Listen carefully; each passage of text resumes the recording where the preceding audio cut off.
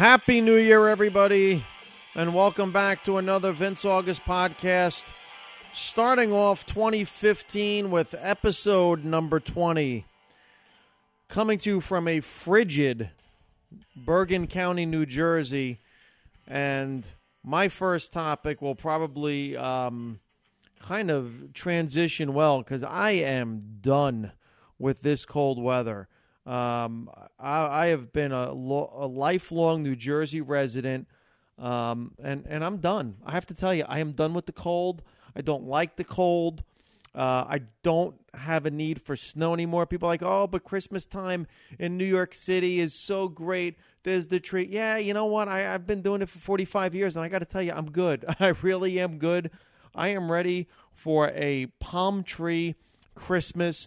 I am just let's bring on Easter now. I know the baby Jesus was just born, and I'm begging for that Easter holiday, and let's move on. I can't stand this freezing cold weather.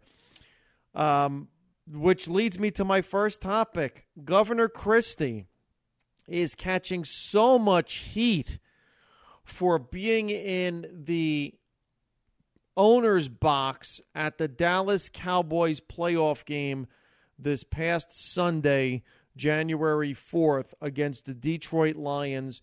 So many people from New Jersey are upset with their governor for being a Dallas Cowboys fan, and people are just outraged. How can he, not root for the Giants? When I've been seeing this outrage and I saw the story break, I said to myself, wow, have we just completely lost our minds on stupidity in this country?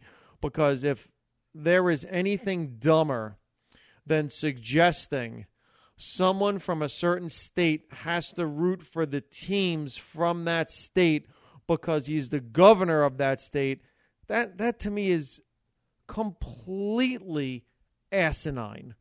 I've never heard anything so dumb. And if there's real outrage behind this and people are really upset about it, I mean, you got to grow up. You really do. It's such an immature, nonsensical, stupid nitpicking.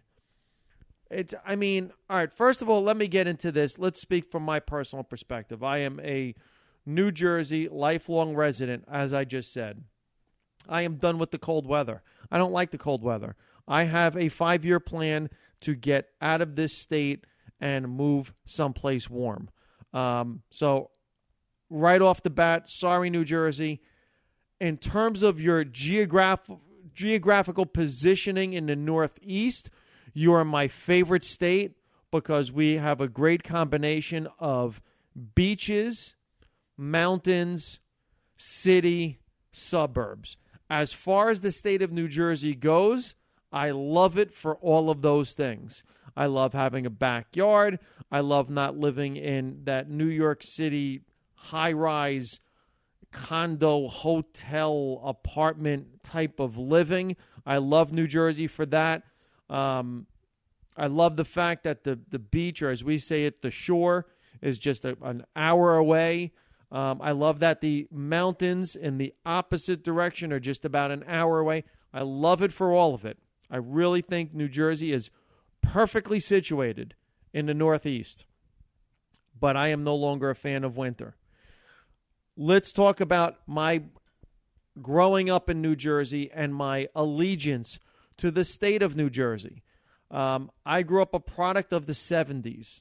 And when I was growing up, I don't believe there was any television rights with regards to certain teams having to be on TV. I don't think the locals had to be on TV every week like the way the contract is now in the NFL. Therefore, I grew up a fan of teams from all over the place. I am a Pittsburgh Steelers football fan, a Pittsburgh Pirate baseball fan. There was no hockey team in New Jersey. My first recollection of seeing a hockey game was the New York Rangers against the Montreal Canadiens. I had no idea who these teams were.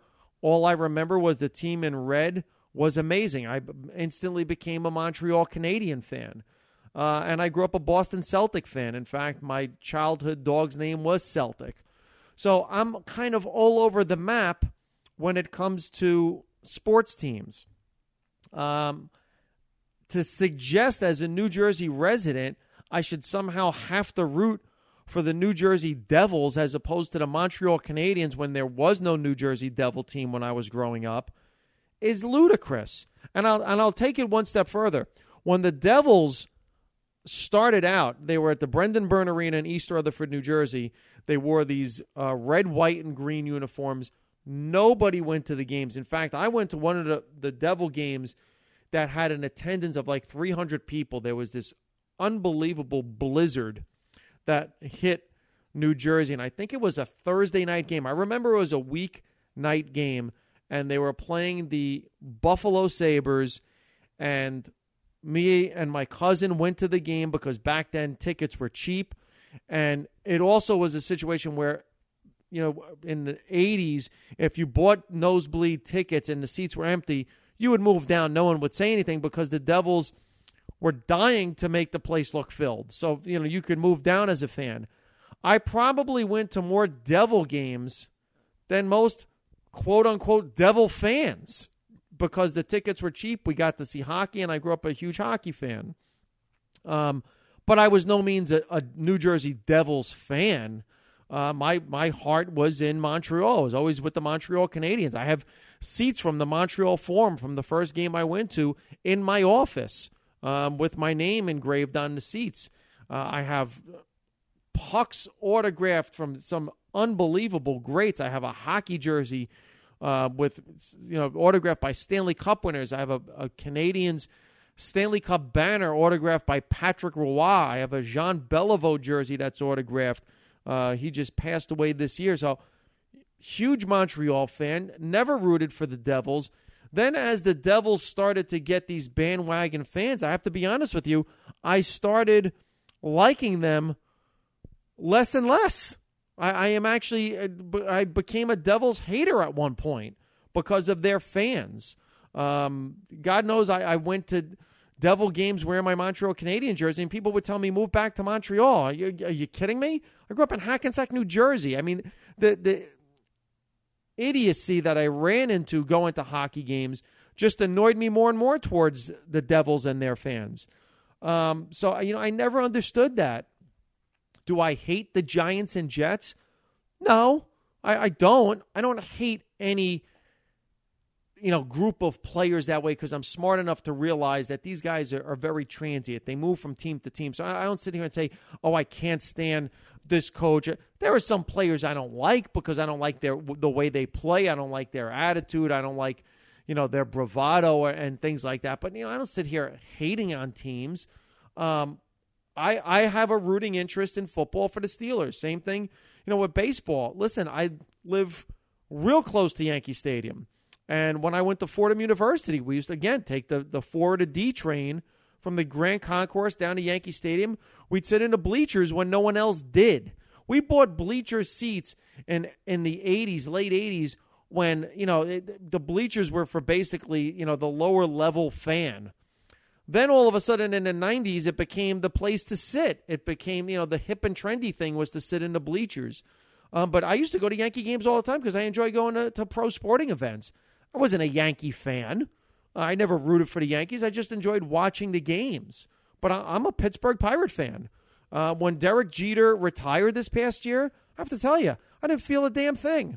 I don't care that he's gone. I don't care that he was a player for the Yankees because I'm not a Yankee fan. And as far as, well, you're a baseball fan, don't you like to see someone like that stay in a game?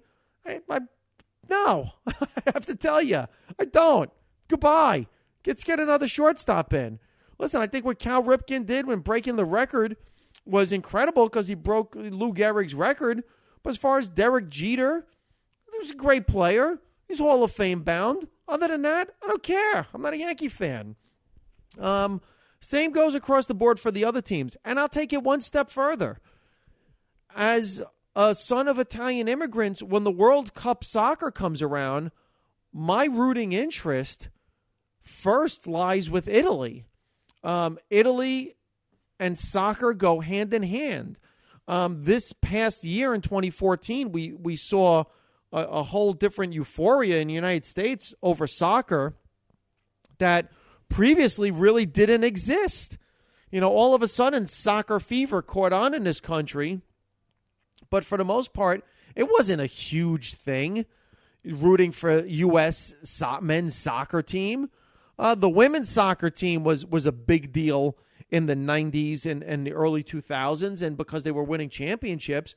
But there was really no rooting interest in U.S. men's soccer. And I have to tell you, before I watch a United States soccer game, having to do with the soccer league here, I don't even know what the hell it's called.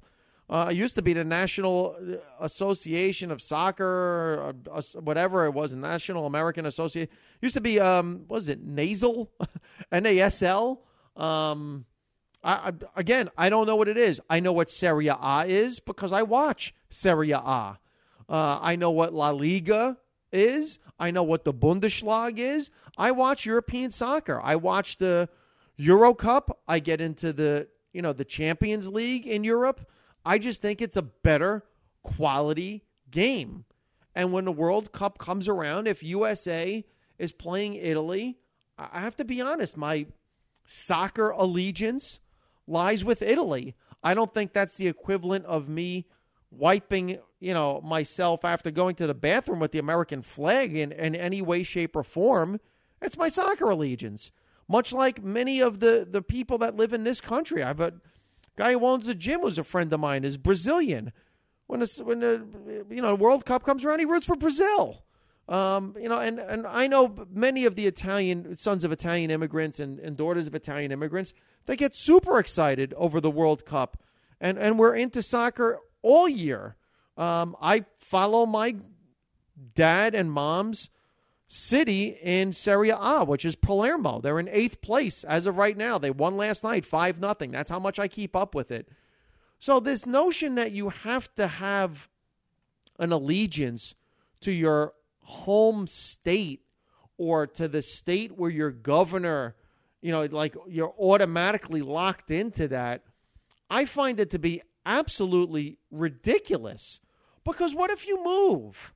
I mean, like right now, I live in New Jersey. I would love to move to West Coast Florida. I have friends that move down to the Tampa Clearwater area. I love it. I would love to move down to that area. So if I was a New Jersey person that rooted for the Devils, say Giants, Yankees, I go down to Tampa, I now have to become a Tampa Bay Bucks, Lightning, and Devil Rays fan? No, that's stupid. It's absolutely ridiculous. It's a ridiculous statement. This outrage over Chris Christie hugging Jerry Jones in the owner's booth when Dallas took the lead, I think is just, again, we're always looking for something to jump on somebody and try to yell at them and make them look stupid.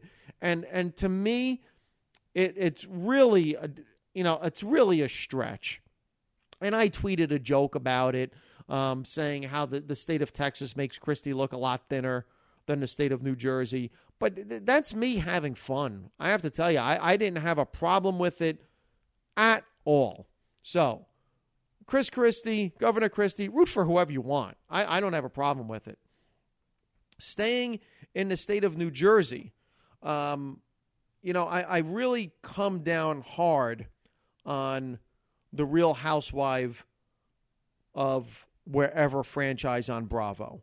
I don't like the Bravo network. I have always said it. I don't like their TV shows. I think their TV shows are based on promoting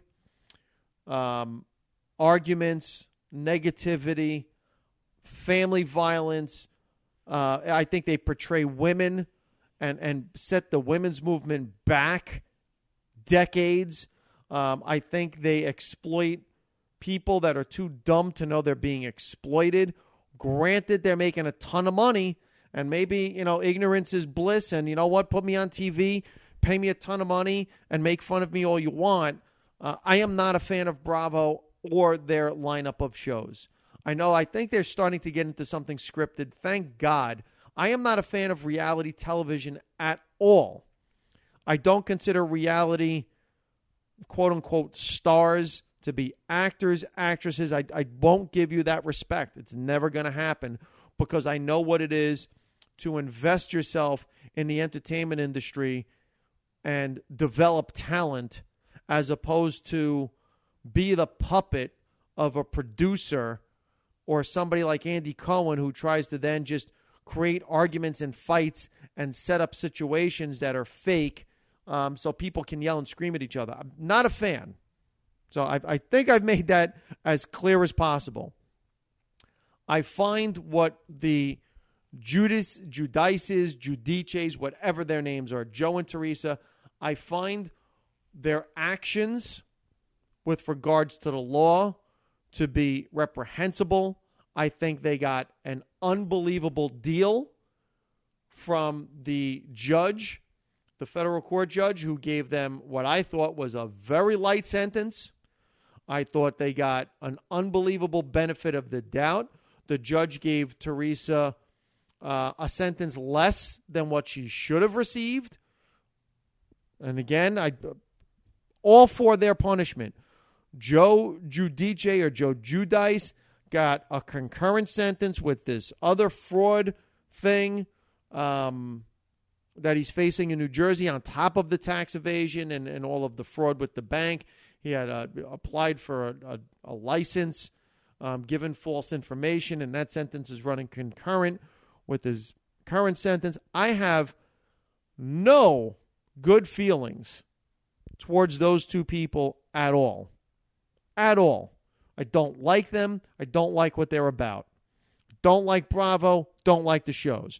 So I'm being pretty strong about how I feel about this. And the reason I'm doing that is because I'm setting this up. I have to give an unbelievable big hand, props, whatever you want to call it, huge thumbs up. If this was Facebook, I would give it a like, and I would try to like it more than once, to Teresa Giudice, who turned down $50,000 from Bravo. They wanted to tape her last couple of days with her family, saying her goodbyes on her way to federal prison, and she turned it down. And Teresa, I hope this is a sign of your maturity. I hope this is a sign that you've learned your lesson. I hope this is a sign that you're moving on in your life in the right direction. If it's all of those things, you deserve an unbelievable pat on the back for telling Bravo no. As for Bravo asking to do that, again, this paints you out to be exactly what I say you are. You're a despicable network. You're a despicable network that's exploiting human beings, trying to make them look stupid, trying to get them at their most vulnerable, trying to make them vulnerable. You are nothing more than the puppet master dealing with these puppets, and shame on you. Shame on you. Because, that's a moment where we've seen this person on these interviews, and granted, she's exploited her family for however many seasons she's been on that show. I don't know, 6 or 7 years, whatever it's been. She has exploited her family to the hilt. She has profited from it in every possible way. Cookbooks, I think she's got a wine line or a vodka. I don't even know because, again, I'm not a fan of that crap. But to now try to exploit that again and throw her in harm's way when this could have adversely affected her ability for early parole just shows what kind of pariah you are at Bravo. Just shame on you. Shame on you, Andy Cohen, or whoever came up with that idea. You're despicable. You really are. You're a despicable network. You prey upon people, and it's really sad that that's what a network television station and its programming directors are so hungry for, that we want to show this person at her weakest We want to show this. We want to see her kids cry. We want to show this woman cry. We want to show her go off to jail. We want to show, you know what? That's disgusting. It really is. So, you know what? Major props to you, Teresa, for saying no and realizing there's a bigger picture here in life. It's not about 50 grand. It's about going, serving your time, paying your debt to society, doing it the right way. And listen, knowing Bravo, they will be sitting there waiting for you with some type of Teresa gets out of jail special, you know, with your daughters and how it's affected your daughters. They're going to love. The pariah will come swimming again, believe me, when you get released, if not before. If not before. I'm sure they're going to work in a visit somehow on the next episode of the show, try to get to the jail and see how you're doing in there. And hopefully you're wise enough and you've matured enough to tell them, you know what, take a hike. So, you know, congratulations to Teresa Giudice. I will criticize people left and right, but when they do something that's smart and right, I will absolutely point them out and give them a pat on the back. Huge pat on the back. Huge props to Teresa Giudice. Speaking about backs, pats on the back and talking about people's backs. There's been a lot made of the New York Police Department turning their backs on Mayor de Blasio. Literally turning their backs on Mayor de Blasio at the funerals for the fallen officers in Brooklyn, New York. At the first time we saw it was when the officers were in the hospital and pronounced dead. Mayor de Blasio walked through the hallway, and all of the police officers at that moment turned their back as the mayor walked through. That was a real reaction to a real moment. And the officers did it on the spot. It was spontaneous. It was organic. It was real. Then there was the first funeral for the first officer, Ramos. And thousands of officers packed the streets of Brooklyn, filled the church for the funeral. There were giant screens outside showing what was going on inside the church, the live feed. And police officers from around the country, including officers from Canada that were outside, turned their backs when Mayor de Blasio started speaking. So they turned their back on the screen and on the church. And apparently this upset Commissioner Bratton. And Commissioner Bratton said to the police officers, listen, a funeral is meant to be for the families, and it's for that moment to show sadness, emotion, feeling towards the departed and the departed's family. It's not a time to make a political statement. It's not a time to make any statement. And then he said, please don't do that again. And then, of course, Officer Liu was laid to rest. And once again, the police officers turned their backs. And again, this is in protest to Mayor de Blasio. Now, my reaction to all of this is not so much to what I saw as to the reaction of the social media reaction. And the social media reaction was basically the one that upset me the most was people that I know are anti-cop because I saw all of their posts on Facebook. People that I know are anti-cop because I've seen their blogs or whatever on the internet, their tweets.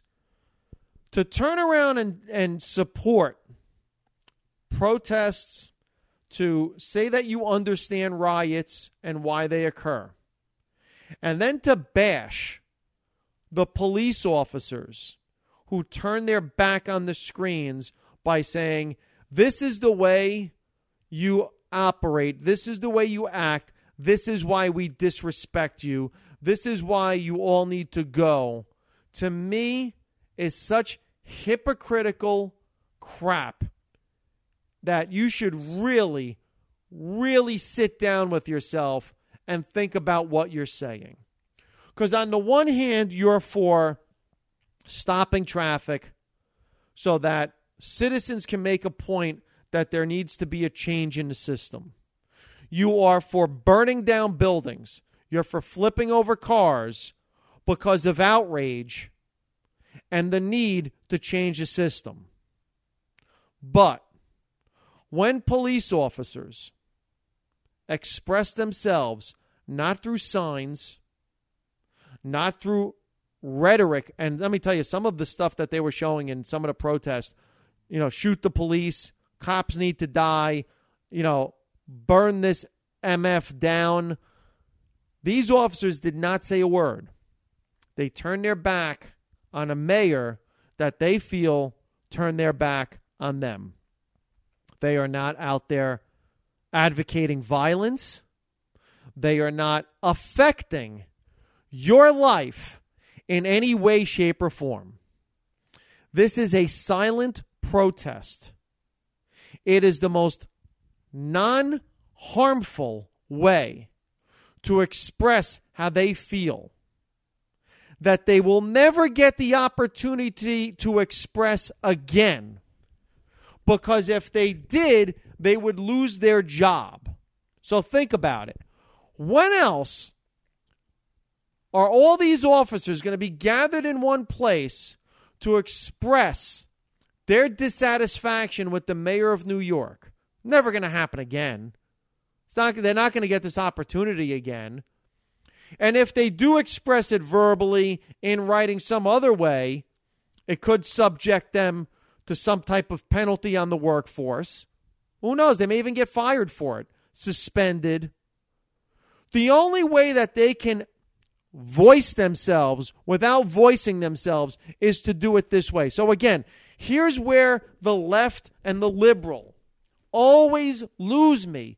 This is every time, I start leaning left, you shove me back to the middle, if not all the way to the right, because you always talk about free speech.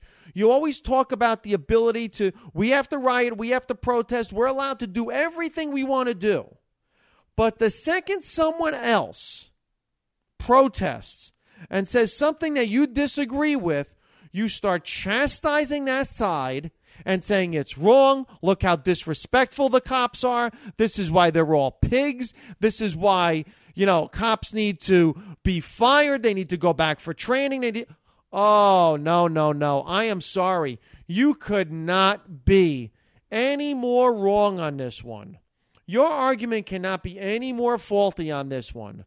Because you know what? They are there to pay their respects. And in their opinion, the person who is there paying respects, Mayor de Blasio, disrespected them in a way that created a situation that planted in a seed in this lone nut job's mind that caused these two deaths. Now, do I think Mayor de Blasio has blood on his hands? I already covered this in a podcast. No, I don't. This is a lone gunman who followed through on some type of lunacy. However, Mayor de Blasio made some really dumb comments, very unmayor-like.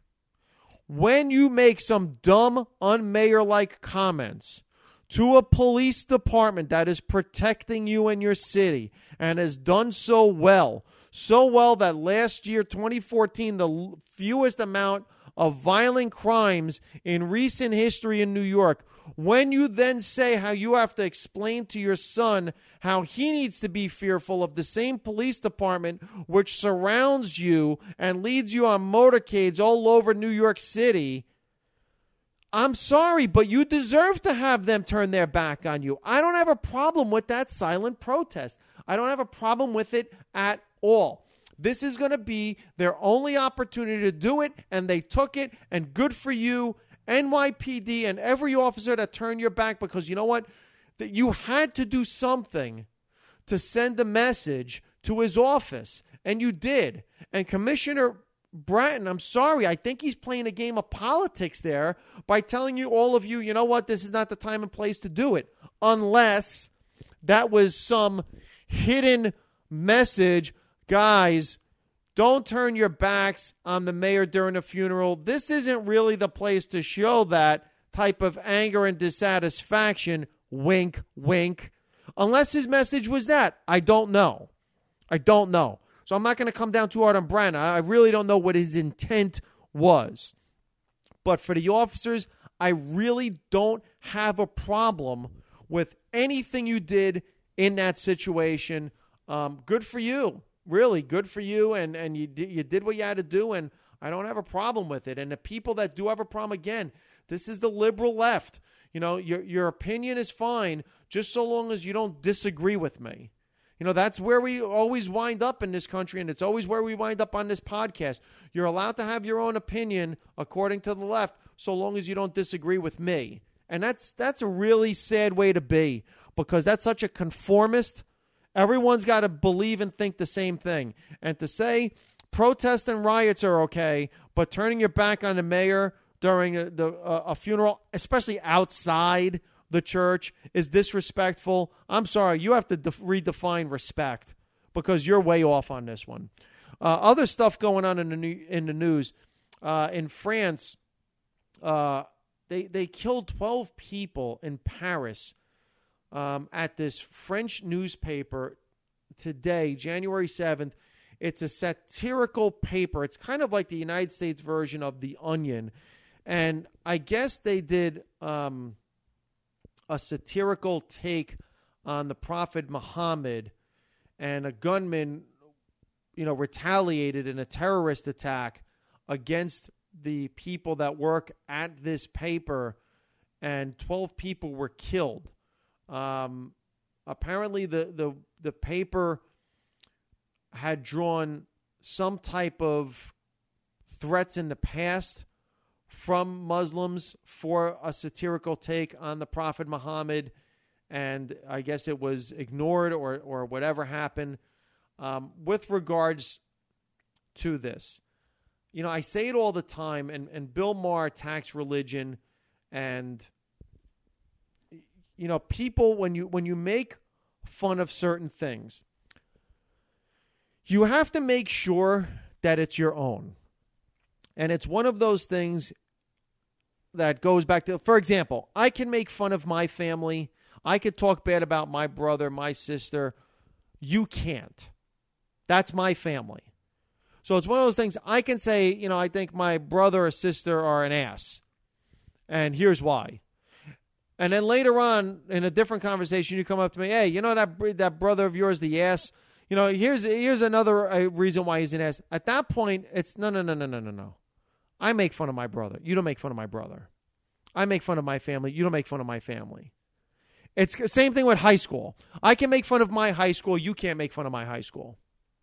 I can make fun of my race. You can't make fun of my race. There's a lot of that exists in comedy and entertainment. And it goes back to, again, black comedians can say the N-word. White comedians can't. Well, why? Why is that fair? Listen, I'm not saying it's fair. I'll agree it's not fair. Everybody should be allowed to make fun of everybody so long as it's funny.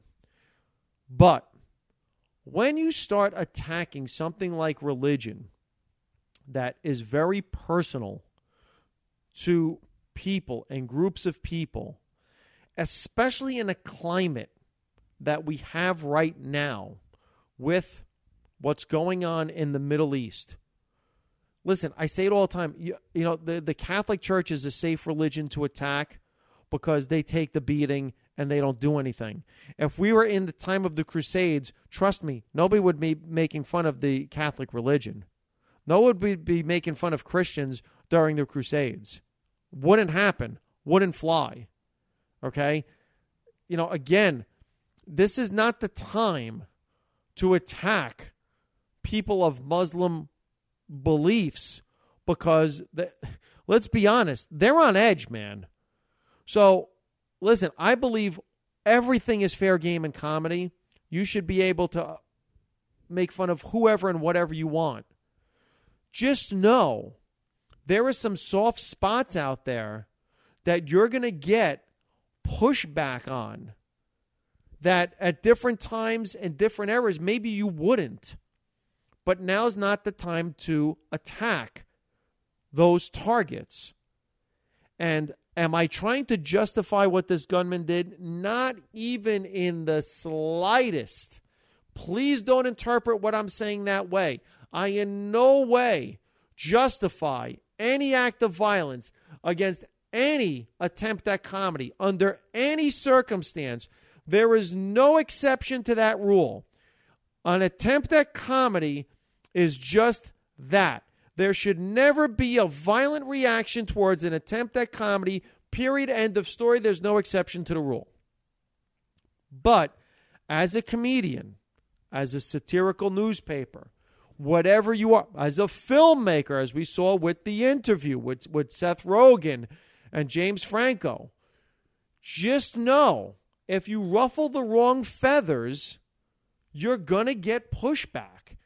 And you have to accept that as part of what you're doing. It's kind of like taking a chance on stage and making jokes. If you make certain jokes, and the big thing with comics, and we always say too soon, that's one of the things. Oh, what was that? Too soon? You know what? We're not desensitized to that yet.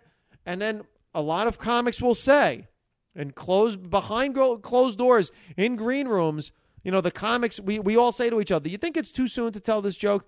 And our answer is, if it's not too soon, then it's too late. That's the standard answer. If it's not too soon, it's too late. The joke is done. It's gone. I don't necessarily subscribe to that. I think you have to look and think about the situation before you make light of it. There have been times I have crafted tweets and have sat back and said, ugh. The second I look at a tweet that I crafted that's a joke and I go, ugh. Two things. One, I don't send the tweet. The second thing is I take a long look in the mirror and say, are you ready to accept the fact that maybe you're getting a little too sensitive? Are you ready to look yourself in the mirror, Vin, and say, you know what? Am I starting to censor myself? And so long as I can live with the answer and say, you know what? Nah, I'm comfortable. This was just inappropriate. And there are sometimes jokes are inappropriate. Sometimes inappropriate jokes get a big laugh. And there's a whole division of cringe humor out there that loves this stuff. But there's another group of people that don't. And if you upset the group of people that don't, you have to know who the don't people are. You have to know what the retaliation for that don't will be. And if it's violence or what we're seeing now, you have to be ready for that. So I think it's inexcusable to attack anyone violently for an attempt at humor. There is no justification for it whatsoever. But at the same time, if you're one of those people making those jokes, you better be prepared for some backlash. So, it's kind of a tough thing. And I say it all the time, that the most important show we have on television are shows like South Park and The Family Guy and movies like Ted, which take shots at everybody. And I think The Interview should have been released. I don't think it should be released on DVR or pay-per-view or anything like that. I think we should have snubbed our nose at North Korea, but that's Sony's call, not mine. But again, you got to be really careful. There are certain times where you have to look at certain situations and say, well, you know what? Maybe this wasn't too good of an idea to do this joke right now at this time. So, hey, here we go. First podcast 2015 is in the books. Covered some good topics, had a little international flair. Again, I will always call myself out on things, and I will always say when I'm wrong. Again, Teresa Giudice, I've criticized you in the past. Congratulations, you made a great decision. Governor Christie, nothing wrong. Root for your Cowboys. Personally, I hope the Cowboys get knocked down in the next round. I'm a Steeler fan. I don't like the Cowboys. If you have any topics you want me to discuss, email me, Facebook me, get in touch with me somehow, some way. If you have questions, comments, please don't be afraid to leave the comments on Podomatic. By all means, write reviews on iTunes. Make them creative. Don't put up stupid nonsense. Spread the word. Thank you for joining me, everybody. Vince August, episode 20 in the books.